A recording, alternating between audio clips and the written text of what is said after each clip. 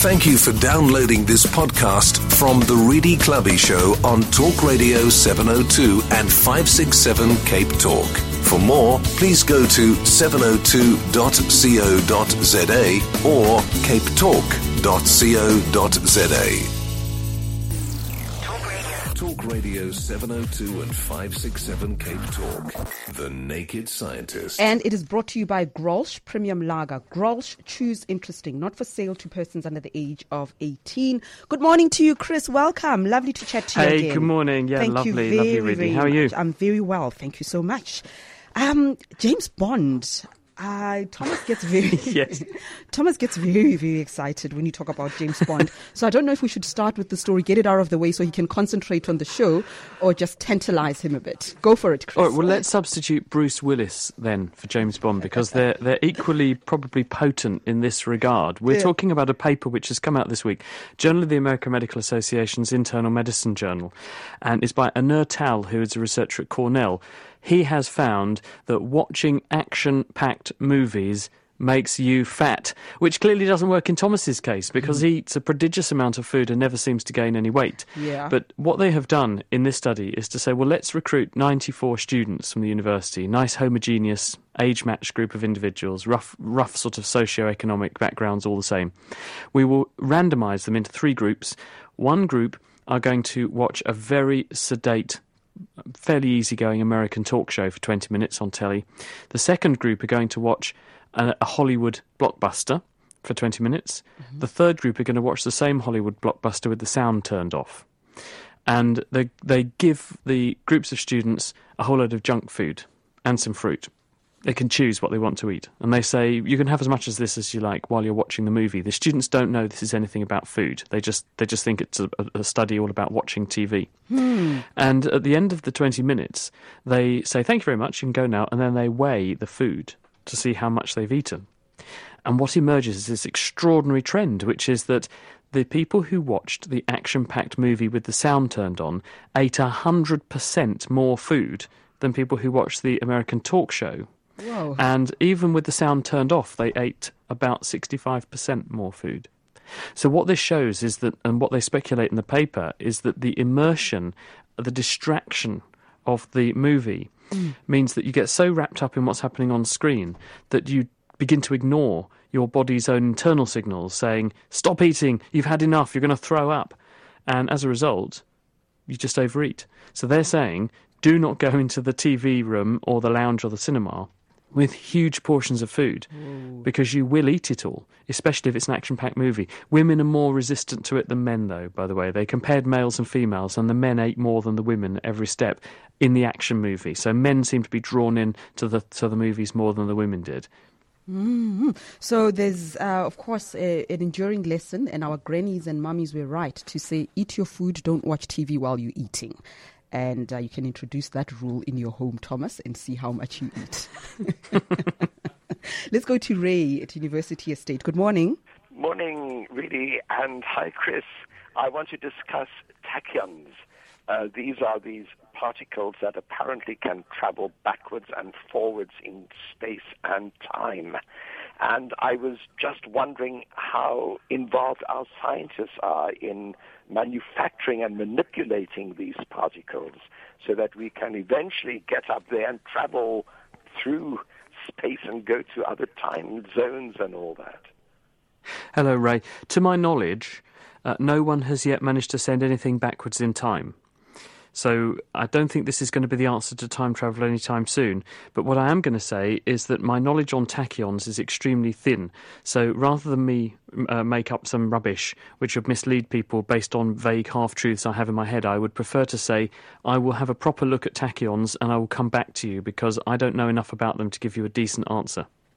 Sorry about that. Sorry about that, Ray. Thank you for the question anyway. Kosi in Bryanston, good morning. Yes, hi, good morning. Well, go for it. My question is, we've talked about this before, whether, if you go to VERT, for example, and they track your genealogical ancestry and so on, and they'll say you've been here and there in different countries or environments sort of thing. What I want to know is it possible then that my sister and I, for example, have been in different ancestral pools? Or are we just mean we are only related in this genetic pool, but we may be total strangers before that. Who are the two individuals you're comparing again, please, Corsi? I'm just saying, you know where you can go and they take your DNA and then they can say you were in Egypt or something like that related to this. You know what I'm talking about?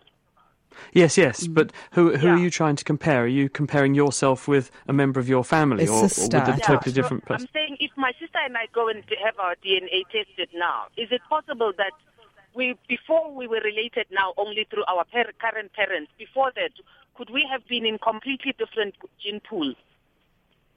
Well, the way genetics works is that half of you comes from your father and half of you genetically comes from your mother.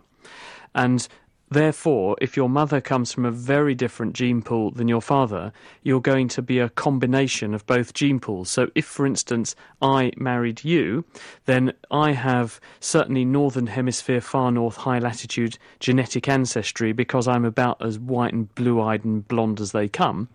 Whereas someone from Africa is going to have much more genetic diversity because that's where modern human life got started in Africa. Therefore, the greatest genetic diversity is seen there. There's also a lot of different genes in African individuals than in high latitude European individuals. So you would easily be able to dissect away which genes came from you and which genes came from me and our children, for example. So that much would be true. But if I compared me and my brother, because we share the same two parents, I hope, we do look pretty similar, so I suspect that we probably do, although that's not a given, then what you would expect to see is that you would be able to dissect out the genes that my mother contributed and the genes that my father has contributed to both of us. But you shouldn't see massive differences. You should clearly see overlap in the genetic fingerprint that shows that we both have the same parents. Mm-hmm. All right, our lines are open for you. What do you want to ask the Naked Scientist this morning? 021 446 0567 011 883 0702. I have an email here, Chris, from last week's show. Somebody wants to know, is it completely possible to insulate or protect yourself from germs? Can you really have a germ-free zone, whether in a hospital ward or in your kitchen or wherever, your steering wheel, your keyboard? You can do that, Reedy, and it has been done. There was a boy who quite famously was born with a very severe immune deficiency. This is about 20 or 30 years ago, and he was famously known as the boy in a bubble.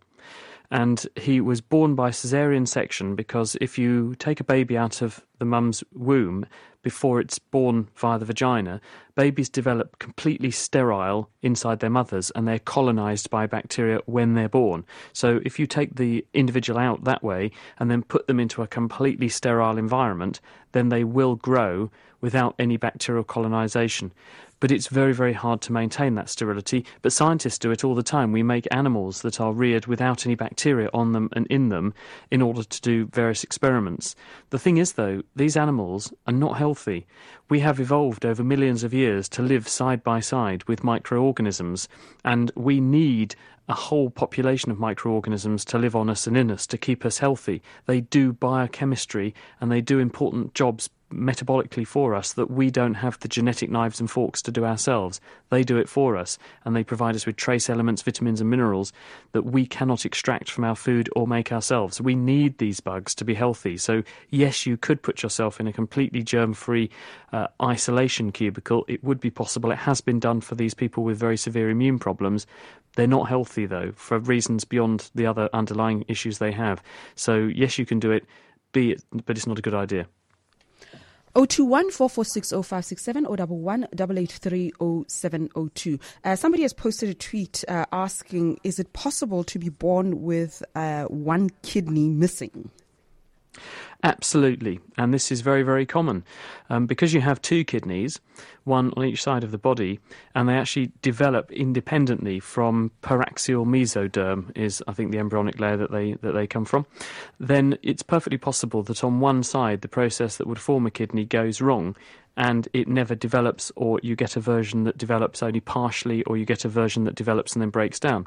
You also get these very weird forms of kidneys called horseshoe kidneys, and this is where the tissue that gives rise to the kidney is connected across the midline of your body. And so you end up with a kidney that is literally shaped as a horseshoe. It goes from one side across the middle and down the other side. They're unusual, they're rare, but they're not unknown, and all of those things are possible. Let's go to Michael. Good morning to you. Good morning. How are you? Fine. Welcome. Yes, I just want to find out something about the particle physics. When we look at the black holes, they consume particles. Is there a way in which the universe replenishes those particles that have been taken away by black holes? Hi, Michael. Well, there's a very good point. When a star blows itself to pieces, this is when you have a black hole being formed. And the star has to be a big star. It needs to be at least 10 times larger than our sun. And when it reaches the end of its life, the pressure of the nuclear reaction in the star, compared with the gravity trying to collapse the star, the nuclear activity loses the battle and gravity causes the star to collapse in on itself and it forms a black hole. This is a very, very intense gravitational well, which means that particles and even light can fall into them. Because they are isolated in space, because that star would have effectively vacuumed up all of the particles around where it was in space anyway, you're not going to have something which is relentlessly going to pull in matter from space all the time. So you won't get the particles which are in the core of that black hole back anytime soon in this universe, but black holes are limited in number, and therefore there's still plenty of matter out there and other things like dark energy and dark matter in the universe. Anyway, so it's not too much of a problem. Whether or not we get the matter back in another universe is an open question. Michio Kaku's book, Parallel Universes, he speculates that at the, for want of a better phrase, arse end of a black hole, there is a white hole, which is a big bang happening in a new universe. So effectively a black hole might be hoovering up material from our universe and injecting it through a white hole into a new universe. I don't understand the physics behind that and whether it's even possible, and we don't even know whether parallel universes are even possible. So that's just pure speculation. Let's go to Gareth in Parkhurst. Hi. Hey, Rudy, how's it going? Very well. Welcome to the show, Gareth. Thanks. I've got a very important question about spaghetti. I was watching a documentary on Richard Feynman the other day, a famous American physicist. And during that documentary, Feynman, who loves spaghetti, said that at one point it had occurred to him that straight, uncooked spaghetti, when you bend it sideways, snaps into 3 pieces and not into 2. And he'd spent 2 hours postulating a whole lot of theories about why it did this, and he didn't manage to solve it. And I was wondering if since then science has managed to solve this big question. I was talking to someone from Rolls-Royce about this the other day, actually, because they asked this as an engineering question for people who want to join Rolls-Royce as a company, or at least they were asking a whole bunch of recruits who are interested in material science why this might be, just to see if they could reason through it. I can't remember what the explanation they thought or they were giving is, but I believe that when you snap the spaghetti, basically what you do is you put a stress and a wave of force that goes down the spaghetti and then comes back up the spaghetti, so you get 2 pressure points, which is where you get the piece of spaghetti breaking in 2 places, so you get the 3 sections. So if you imagine I apply stress, I get force going down the spaghetti, the force concentrates in 2 places, and then you effectively break the spaghetti in those 2 places, basically because you get a wave of elastic deformation going down the spaghetti, which then breaks the spaghetti where you first flex it and then in a distant point as well. But I will ask the guys at Rolls-Royce, and the reason that Rolls-Royce are interested in this is because it's an important materials science problem. If you apply stresses and forces to materials, how do they behave and deform under those stresses, especially when they have particular stiffnesses, and spaghetti is quite a good example of this happening. But I'll check what their explanation was, but I think I'm on the right lines with that. Thank you very much, Gareth. Thanks for the question. Hey, very interesting indeed. Who would have known? Stephen in Lakeside. Yeah, good day. Yes. I was actually posed a question by my daughter, and she said, she asked me, what is temperature? And I tried to describe a degree, and I found myself totally stumped because I didn't know how to describe it, because what is physically a degree other than what you feel differently against your skin? Hi, Stephen. It's a difficult one, this, isn't it? But the easiest way to think about it is temperature is energy. What is energy? Well, energy is particles having motion, kinetic energy. When we give energy to something, it gets hotter. If we were to look at what the particles are doing, the particles are moving faster, they're bashing into each other, and they're bashing into other things around them harder. And this gives more energy to the things they hit. We would call this higher temperature. As we take energy away from something, then the particles lose their kinetic energy or speed, and they slow down. And you get to a point when they have zero energy, and we call that absolute zero, which is why you can have an absolute zero temperature. But the converse isn't true. You can keep giving particles more and more energy, and as they go faster and faster and faster, because as Einstein said, you can't go faster than the speed of light, the energy you need to supply to make them go any faster goes up infinitely, and therefore to get the temperature to go any higher, you would have to give infinitely more energy. So it would tend to infinity, but never actually get there. Bob in Hermanus, good morning. Good morning. Yes. I'd like to find out why water in terms of springs emerges at the top of mountains or the top of hills, because it seems a little counterintuitive in terms of, the depth of the water table and water pressures and that type of thing, and also atmospheric pressure less as one goes higher up. Oh, hi, Bob. Well, the reason is, where does the water coming out of a mountain come from? Well, it comes from rainfall. Where does the rain fall? Well, the rain doesn't fall at the bottom inside the mountain. It falls on the top of the mountain, where the mountain's got the biggest surface area to volume ratio. Therefore, especially with mountains like around Joburg, a lot of dolomitic limestone, you've got a lot of rain hitting the surface of a mountain and eroding it, causing little sinkholes and solution channels. So quite quickly the water will unite into little tunnels and form a stream and then come out as fast as it can out of the mountain. And that's mostly going to happen in the upper reaches of the mountain. The water will have exited before it gets deeper down to erode much more. So that's why you'll see most of these springs emerging out of the rock wherever they can, high up the mountain, and then flowing downwards under gravity to lower lying areas. Thank you very much, Bob in Hermanus. And Andrea in Blegauri, good morning. Hi, Chris. I don't know if my question is similar to the last one. If you are in the bath and you fill the bath, then you take the plug out and the water obviously is draining out. You switch on the tap and you've got new water. Which water goes down the plug first? The water at the bottom or the new water on the top?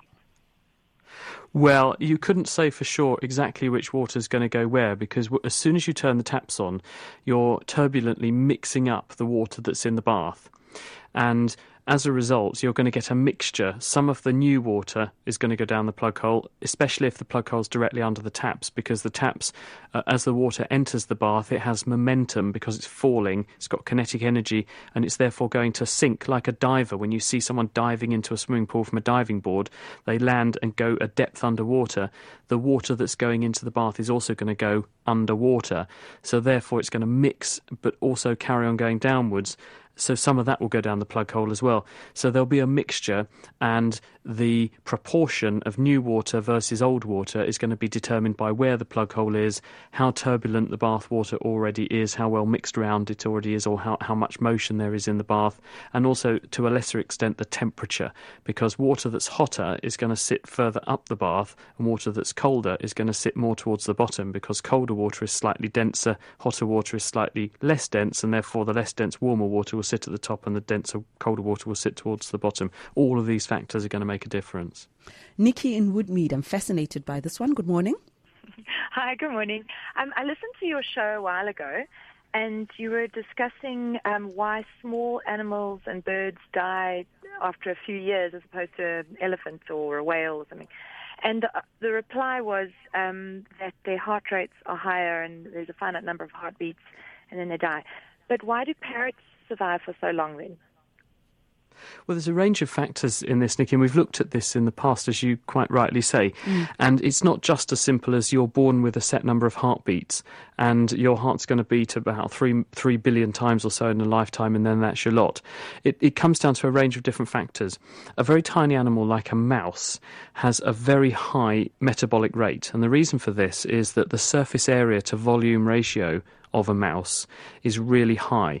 In other words, the amount of surface that a mouse has relative to the total volume of the mouse means that it's continuously losing heat, and therefore it has to run a much higher metabolic rate to keep itself warm and keep itself going. Whereas a bigger animal like an elephant has a much better surface area, much more favourable surface area to volume ratio, because there's more volume to it, so it therefore has a lower metabolic rate and its tissues are not running at quite such a high speed, and therefore they're not generating byproducts and other nasty chemicals that could damage the tissue in the mouse. Now, birds are interesting. Why would birds live so much longer? Well, scientists don't know for sure, but lots of birds do live for a very long time despite being warm-blooded, but they're also physiologically quite different to a mammal. Of course, birds are living dinosaurs, as many people put it, because they're the direct living descendants of the dinosaurs, whereas mammals sort of stemmed off from dinosaurs about 300 million years ago. So we are quite different from birds, and therefore to compare how long a mammal lives with how long a bird lives is a slightly fatuous comparison, because they are two very different organisms, despite the fact they're both warm-blooded.